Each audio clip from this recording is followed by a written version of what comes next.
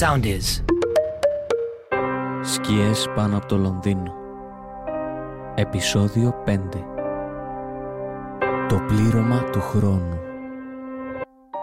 Παρελθόν, παρόν, μέλλον.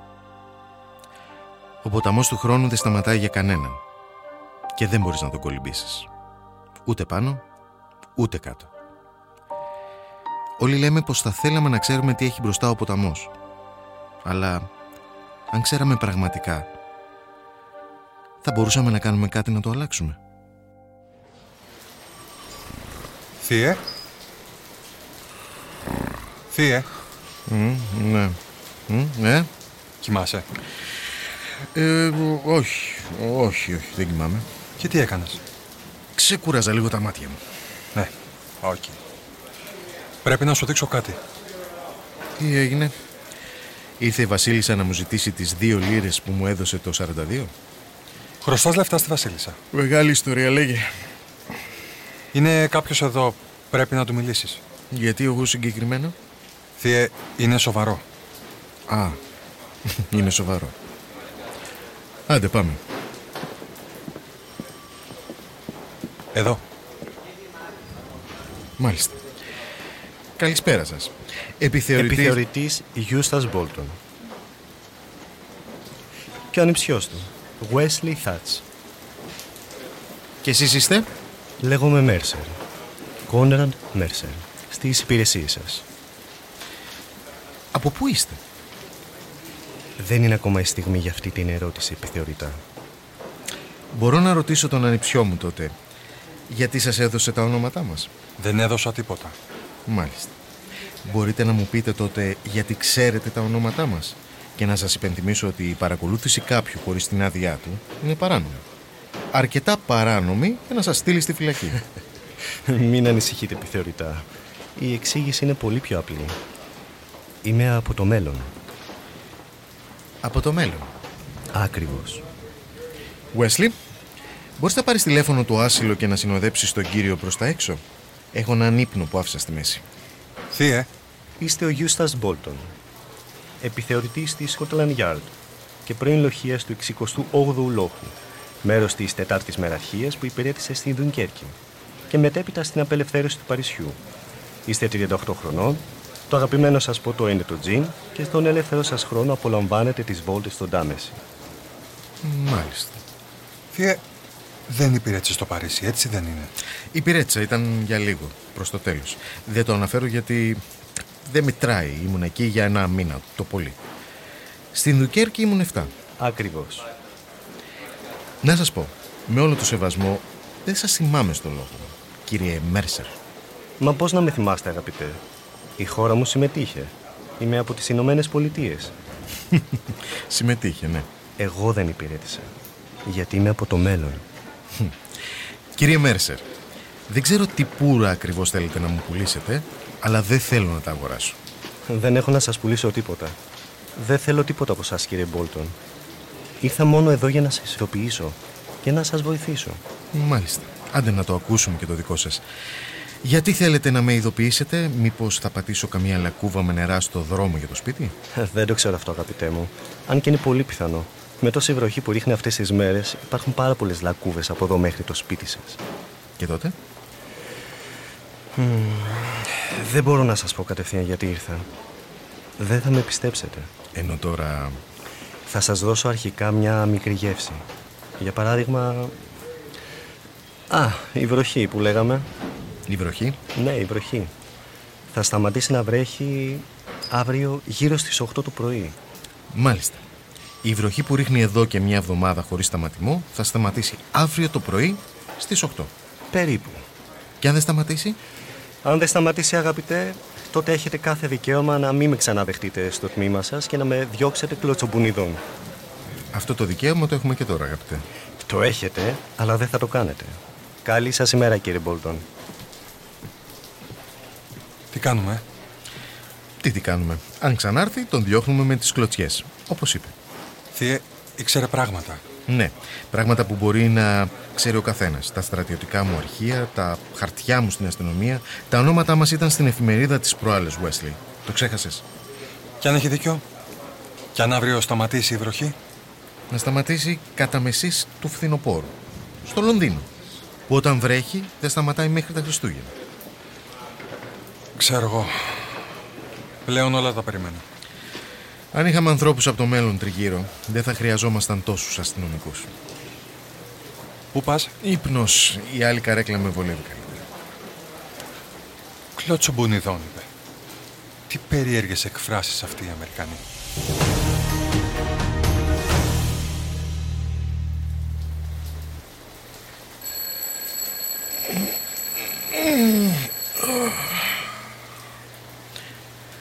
Οχτώ η ώρα. Τι άλλη κομπίνα θα σκεφτούν.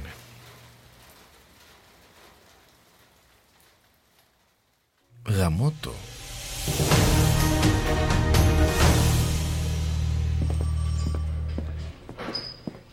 Θεία. Άσε με να μαντέψω. Ο αγαπητός κύριος Μέρσερ είναι εδώ και θέλει να μου μιλήσει. Ναι, πού το ήξερες? Είμαι κι εγώ από το μέλλον, Θάτς. Αγαπητοί, Μπόλτον και Θάτς, το δίδυμο της Σκότλαντ Γιαρντ, η καλύτερη των καλλιτέρων της βασίλισσας. Έτσι δεν λένε? Η μικρή σας πρόβλεψη, αγαπητέ, μόνο με τα βίας χωράει στον ορισμό. Θα μπορούσε πανεύκολα να ήταν ένα τυχαίο περιστατικό. Μια απλή σύμπτωση. Δεν το είχα σκεφτεί έτσι. Έχετε δίκιο επιθεωρητά. Μα έπρεπε να το είχα καταλάβει. Ο πανέξυπνος επιθεωρητάς δεν θα πέφτε για κάτι τόσο απλό. Επιθεωρητής. Συγγνώμη. Επιθεωρητής, όχι επιθεωρητάς. Με συγχωρείτε, η προφορά είναι δύσκολο πράγμα, βλέπετε. Μπορείτε να μου εξηγήσετε γιατί σπαταλάτε το χρόνο της αστυνομίας με άχρηστες προβλέψεις? Άχρηστες? Διόλου, αγαπητέ. Όπως σας είπα, έπρεπε να αποδείξω πρώτα τον εαυτό μου. Δεν μπορώ να περιμένω να με πάρετε στα σοβαρά τόσο απλά. Δεν θα ήσασταν ο πασίγνωστος επιθεωρητής Μπόλτον αν το κάνατε αυτό. Ο ποιος? Ούψ, είπα παραπάνω από όσο έπρεπε. Ναι. Λοιπόν, η δεύτερη πρόβλεψη. Μα φυσικά. Το Σαββατοκύριακο που μας έρχεται, συγκεκριμένα το Σάββατο, στις 10 και 22 το βράδυ, ένας νεαρός με φιλοδοξίες μεγαλύτερες από το ύψος του θα προσπαθήσει να ληστέψει την τράπεζα στην οδό Μάντοξ 45, ακριβώς απέναντι από το τοπικό θέατρο. Α, μάλιστα. Δεν με πιστεύετε. Καλή σας τύχη, αστυνόμε. Όπα, ένα λεπτό. Τι να ληστέψει, τι? Πώς, είστε σίγουρος? Μην του δίνει σημασία, Wesley. Όπως βλέπεις, αγαπητέ Wesley, ο θείος σου θέλει λίγο ακόμα παραπάνω να πιστέψει. Δεν τον αδικώ. Α, μην ξεχάσω, ο εν λόγω κύριος θα είναι από το Λίβερπουλ. Είναι κουκκινομάλης, του λείπουν 7 δόντια και θα είναι ελάχιστα μεθυσμένος. Επίσης θα προσπαθήσει να μπει σπάζοντας στον μπροστινό τζάμι με μια πέτρα. Καλή σας τύχη. Θεία. Όχι. Θεία, δεν μπορεί να το παραβλέψεις αυτό. Θες να πάρω τον κάθε τυχαίο που περνάει την πόρτα μας στα σοβαρά? Θεία, δεν θα μας κοστίσει τίποτα να έχουμε κάποιον στην περιπολία εκείνη τη μέρα. Στη χειρότερη, σπαταλάμε το χρόνο ενός αστυνομικού. Ναι, ενός αστυνομικού που θα μπορούσε να μην σπαταλάει το χρόνο του εκείνη τη στιγμή. Θεία, προέβλεψα τον καιρό. Έχεις ιδέα πώς ακούγεσαι αυτή τη στιγμή? Να δεχόμαστε τις αερολογίες του κάθε τσαρλατάνου? Πού πας? Έχω δουλειά. Δεν κάθομαι άλλο να ακούω τον ανιψιό μου να μου λέει βλακίες.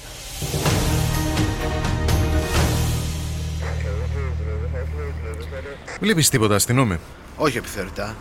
Τι ψάχνουμε, είπαμε? Νεαρός, κοκκινομάλης, μετρίου χαμηλού αναισθήματος, ψιλομεθυσμένος, είναι από το Λίβερπουλ. Πώς θα το καταλάβουμε ότι είναι από το Λίβερπουλ? Άστο αυτό για αργότερα. Τα μάτια σου ορθά ανοιχτά. Επιθεωρητά, όχι ότι με ενοχλεί να τρέχω Σάββατο νύχτα και έξω από τη βάρδια μου, Αλλά πες ό,τι είναι να πεις. δεν είστε συνήθως με τον ανιψιό σας. Είναι περιπλεγμένη η κατάσταση. Τι έγινε, επιθεωρητά? Τσακωθήκατε? Όχι. Είναι άρρωστος? Ναι, είναι άρρωστος. Τώρα σκάσει. Μάλιστα, επιθεωρητά. Μάλιστα. Αστυνομέ, τον βλέπεις αυτόν που γυρνάει στη γωνία? Ναι, τον βλέπω. Τι ώρα είναι, αστυνομέ? Τι ώρα? Τι σχέση? Τι ώρα είναι? Είναι 10 και 20. Ακριβώς. Είναι 10 και 21. Γεια σου. Γεια σου το κερατό μου. Α, μόλις πήγε και 22. Γαμώτο! Τι κάνουμε επιθεωρητά? Πιάσ' τον! Στο όνομα της Σκότλαντ Γιαρντ. Ακίνητος!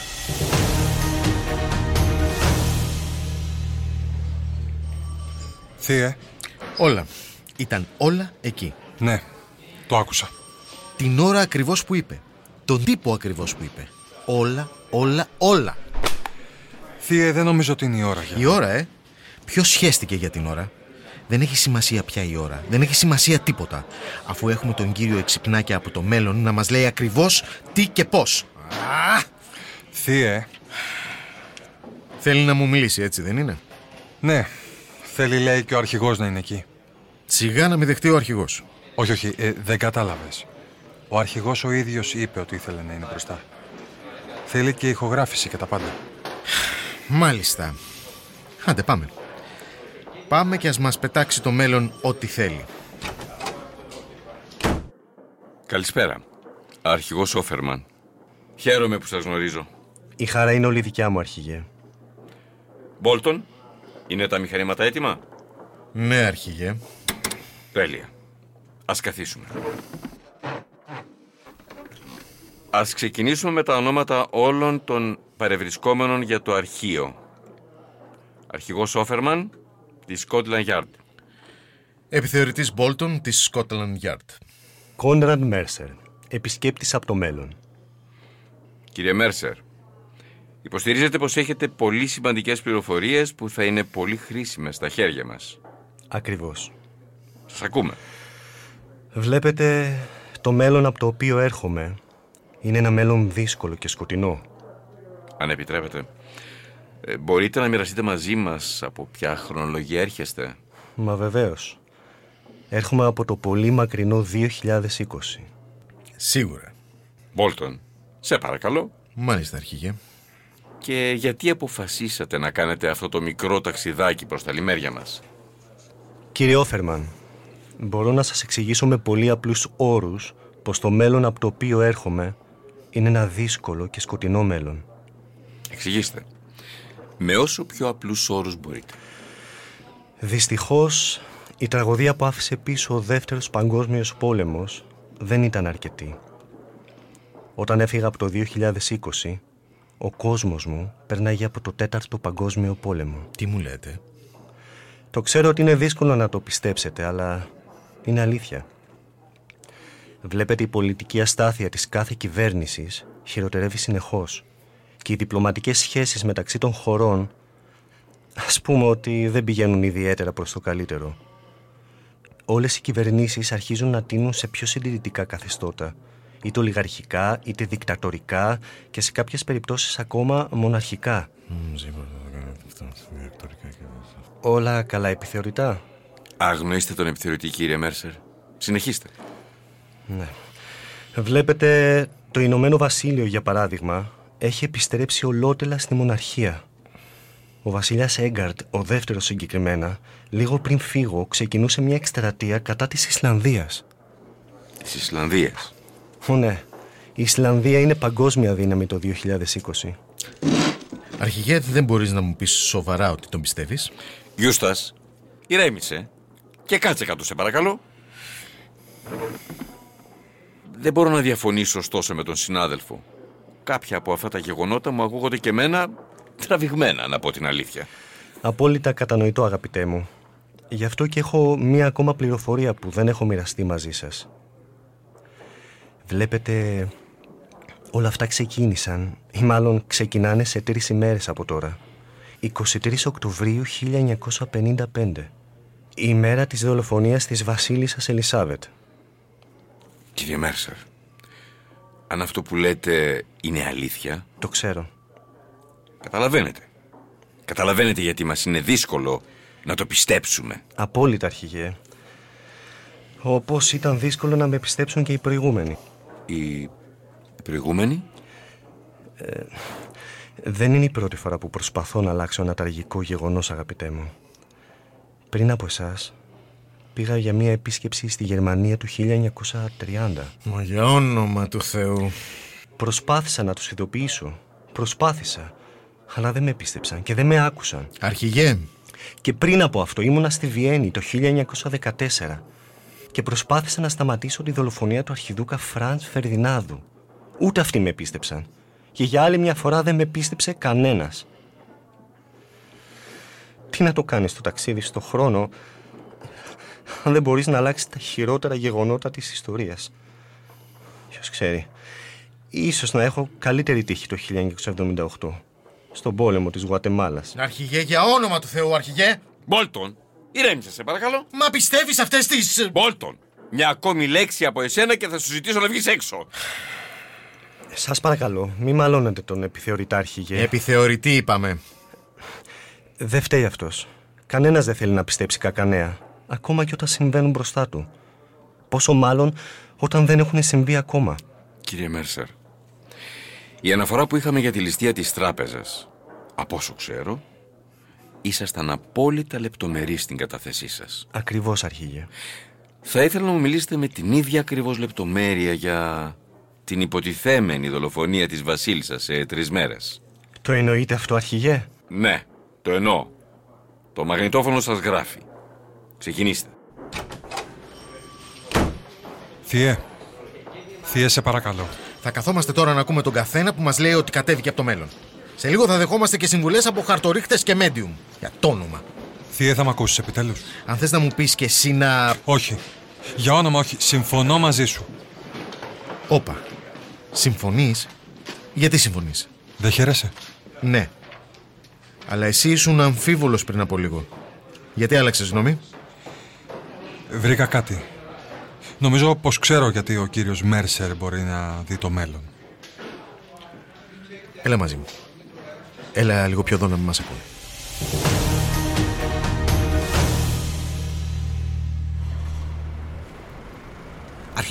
Αρχηγέ. Πες μας, αστυνόμα. Είμαστε όλοι στη θέση μας. Η βασίλισσα είναι στο δωμάτιο πανικού και είναι ασφαλής. Η βασιλική φρουρά είναι σε επιφυλακή. Όλοι οι αστυνόμοι της Γιαρντ έχουν περικυκλώσει το παλάτι και τους γυροδρόμους και έχουν σταματήσει την κυκλοφορία. Ωραία. Έχουμε καλύψει όλες τις πιθανότητες που μας είπε ο Μέρσερ. Αν λέει η αλήθεια, τότε η επίθεση από τους δολοφόνους θα ξεκινούσε σε 30 λεπτά. Το πιστεύετε, αρχηγέ? Πιστεύετε ότι κάποιος θα προσπαθήσει να δολοφονήσει τη βασίλισσα σήμερα? Αποκλείεται. Έχουμε βάλει ολόκληρη τη Σκότλαντ Γιαρντ γύρω από τη βασίλισσα σήμερα. Δεν θα την ακουμπήσει κουνούπι χωρίς να το ξέρουμε εμείς. Μακάρι, αρχηγέ. Τι να πω.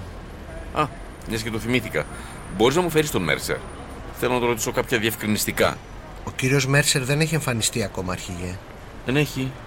Πού είναι? Επικοινωνήσαμε με το ξενοδοχείο που μας είχε αφήσει στις επαφές για επικοινωνία, αλλά λένε πως έχει να φανεί από το πρωί.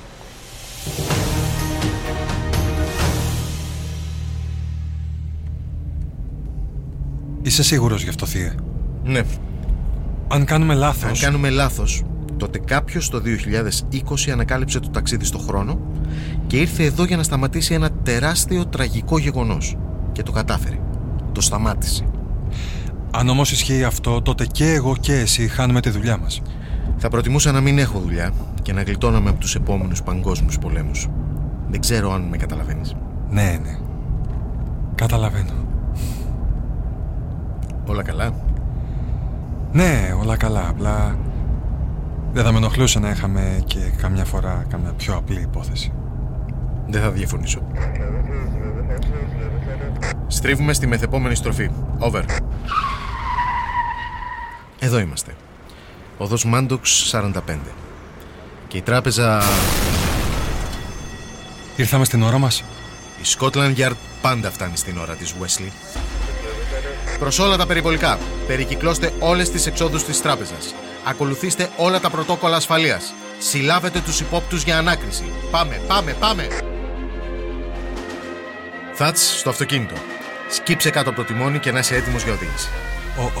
Ό,τι πεις, επιθεωρητά. Στο όνομα της Σκότλαντ Γιαρντ, βγείτε έξω με τα χέρια ψηλά. Πέρασε, Μπόλτον. Καλησπέρα, αρχηγέ. Τι γίνεται? Όλα καλά? Μπόλτον, κόψε αυτό το ύφος γιατί θα στο κόψω εγώ. Ναι, θύε, δίκιο έχει. Κόψ' το. Ήρθατε και οι δύο να μου τρίψετε στη μούρη ότι είχατε δίκιο. Όχι, αρχηγέ. Ήρθαμε μόνο για μια αναφορά ρουτίνας.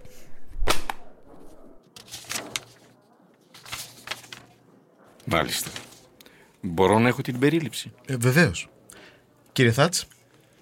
Αμέσως. Με πολύ λίγα λόγια ο κύριος Μέρσερ έλεγε ψέματα. Ναι, το ξέρουμε αυτό. Σε λεπτομέρειες. Πώς το ανακαλύψατε? Το πρώτο στοιχείο ήταν η όλη ιστορία με το ταξίδι στο χρόνο. Βλέπετε, ήταν γεμάτη τρύπες. Κάτι τρύπες, να με το συμπάθειο. Για παράδειγμα, ο θείος δεν ήταν στον 68ο λόγο. Ήταν στον 64ο. Αυτό ήταν το πρώτο στοιχείο. Το δεύτερο ήταν η δολοφονία του αρχιδούκα Φερδινάνδου. Μας είπε ότι πήγε στη Βιέννη. Ο αρχιδούκας δολοφονήθηκε στο Σαράγεβο. Αμφιβάλλω πως ένας πραγματικός ταξιδιώτης στο χρόνο θα μπέρδευε μια τόσο σημαντική λεπτομέρεια. Και η πρώτη ληστεία? Η πρόβλεψη του καιρού? Θάτς. Η πρώτη ληστεία ήταν ένας κλασικός εκβιασμός. Ο κύριος Μπέρναρντ Σο, ο νεαρός κοκκινομάλης από το Λίβερπουλ, ήταν θύμα εκβιασμού του κυρίου Μέρσερ και της συμμορίας του. Αναγκάστηκε να προσποιηθεί ότι ήθελε να ληστέψει την τράπεζα, αλλιώς θα έβαζε σε κίνδυνο την οικογένειά του. Και ο καιρός? Εντυπωσιακό, δεν λέω, αλλά ήταν απλά ένα αξιοθαύμαστο επίτευγμα της επιστήμης. Συγγνώμη? Ένας από τους συνεργούς του Μέρσερ είναι ένας επιστήμονας από ένα νέο πειραματικό εργαστήρι που ξεκινάει εργασίες σύντομα. Ένα μετεωρολογικό εργαστήρι. Ένα τι? Μετεωρολογικό. Είναι ένας σταθμός που άνοιξε πρόσφατα, λίγα χιλιόμετρα έξω από το Λονδίνο. Δεν λειτουργεί ακόμα σε full ισχύ, αλλά όταν ανοίξει θα προβλέπει τον καιρό με μια σχετική ακρίβεια. Χρησιμοποιούν κάτι περίεργες τεράστιες μηχανές, νομίζω λέγονται υπολογιστές ή κάτι τέτοιο. Ο επιστήμονας φυσικά συνελήφθη για τη συνεισφορά του στην κομπίνα και δήλωσε ένοχος. Ο Μέρσερ ήταν πολύ έξυπνος, αρχηγέ. Εκμεταλλεύτηκε την καλή σας φύση και έστησε μια πολύ έξυπνη πλάνη για να τραβήξει όλο το προσωπικό της Σκότλαντ Γιαρντ σε ένα μέρος. Ήξερε ότι μόνο μια πολύ σοβαρή απειλή θα σας ανάγκαζε να διατάζατε κάτι τέτοιο. Και με όλους τους αστυνόμους σε ένα σημείο δεν θα υπήρχε κανένας να το σταματήσει όταν αυτός και η συμμορία του θα άνοιγαν το χρηματοκιβώτιο στην τράπεζα της οδού Μάντοξ. Κέρδισε πρώτα την εμπιστοσύνη μας με την πρόβλεψη για τον καιρό και τη ληστεία και μετά μας πέταξε όλη την ιστορία με τη δολοφονία. Και τα λοιπά. Εκείνη τη στιγμή ήξερε πως δεν θα είχαμε άλλη επιλογή από το να τον πάρουμε στα σοβαρά. Ελεύθερη. Καλή σας μέρα, αρχηγέ. Καλή σας μέρα.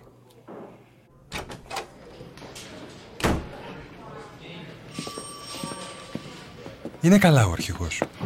Τώρα? Όχι, θέλει λίγες μέρες. Δώσ' του το χρόνο του. Είναι σκληρό καρύδι. Μάλιστα. Θύε. Ναι. Το χειρίστηκες πολύ καλά που δεν τον αποκάλυψες από την αρχή.